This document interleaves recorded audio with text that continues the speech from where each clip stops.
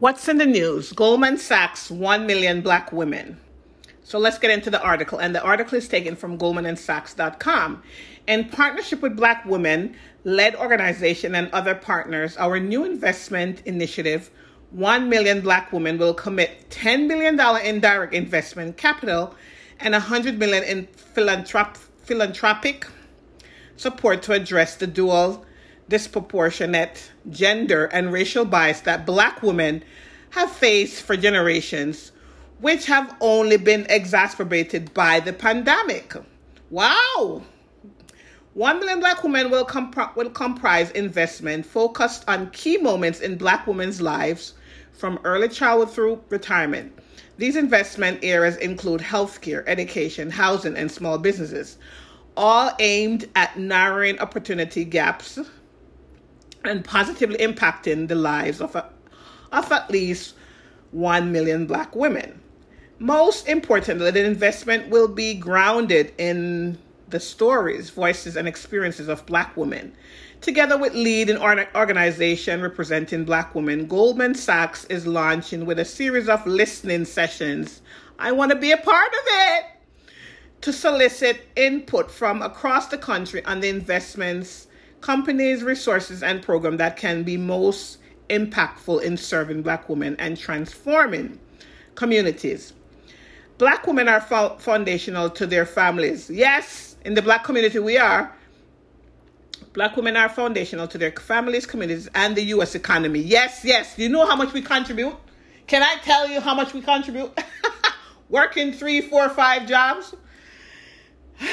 Yet they face immense challenges such as being under-resourced, underpaid, and underfunded.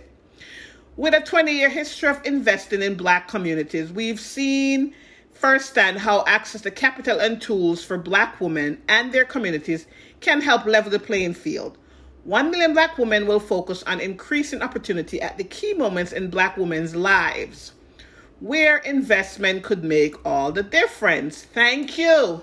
Finally, someone is paying attention. Somebody understands what's going on with us black women. Somebody understand. Goldman Sachs, reducing the earning gap for black women has the potential to create 1 to 7 million U.S. jobs and increase the annual U.S. gap by 300 to 450 billion in current dollars. Imagine black women closing the 90% wealth gap their household face compared to white households. Imagine black women wages on par with those with white women, currently 15% higher, or white men 35% higher. These are facts now. They're not making this up. This is a fact. Even though minority get the lowest pay, between the two minority group, Hispanic and blacks, we are the lowest. We get the lowest pay, meaning if I'm a black woman, go to apply for a job, and a Hispanic woman apply for the same job, if we both get hired, they with same experience, same skills, she will get paid higher than a black woman. So even though we're both minority and my minority are the lowest paid, out of the two minority, Hispanic and black women, we get the lowest pay. So that's what Goldman Sachs is doing. I commend them, and I really applaud them very much for this, because this is something that, I started talking about femicide in America and why, and how black women, 2020, 450 black women and young girls were killed in 2020. And basically because we don't have the resource, sometimes we become so codependent and on whoever we're staying, family, friends, boyfriend, husband. And then we get abused. And then we have to stay in that abuse because it's not like we're not working. It's just that we become so codependent and we end up losing our lives in the end. So, and the statistic has proven that black women are, out of the minority women and out of the women group in general, are the ones that are going back to school and getting educated. And we're the ones willing to start a business. I started my business in 2009. I used my own funding at the time. I built up some capital. Then I went to the bank to try to get a loan. I got approved for $100,000 because I wanted to venture out in the community, bring my business out, because I started my business from home. I applied, got approved, but it had to go to, it went to underwriter. Don't you know, like after a month, I didn't hear anything. So I contacted the woman that took the application. She said, oh, it's with underwriter. I contacted the underwriter, and she even gave me a name. I contacted the department, and they said they never received the application. So I went back in there, and I confronted her. She pulled her draw out. She sat on that thing for 30 days, never submit the application. She never did. She was white, and because I'm black, and on top of that, a woman, she never did.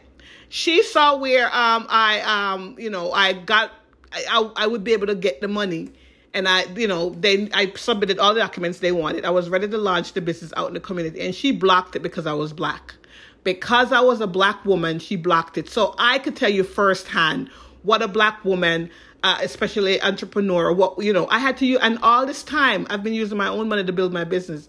I never went back after that and tried to get funding because I was so discouraged. I got discouraged. I'm like, but that was the first time I had to face anything like that. So I could tell you about what black women, even after we go back to school and get educated, even after starting our own business, trying to be entrepreneur, the struggles of what we have to face versus other women of other race. We're just talking facts. I'm just talking facts. That's it. But I commend Goldman Sachs for doing this very much. That's it.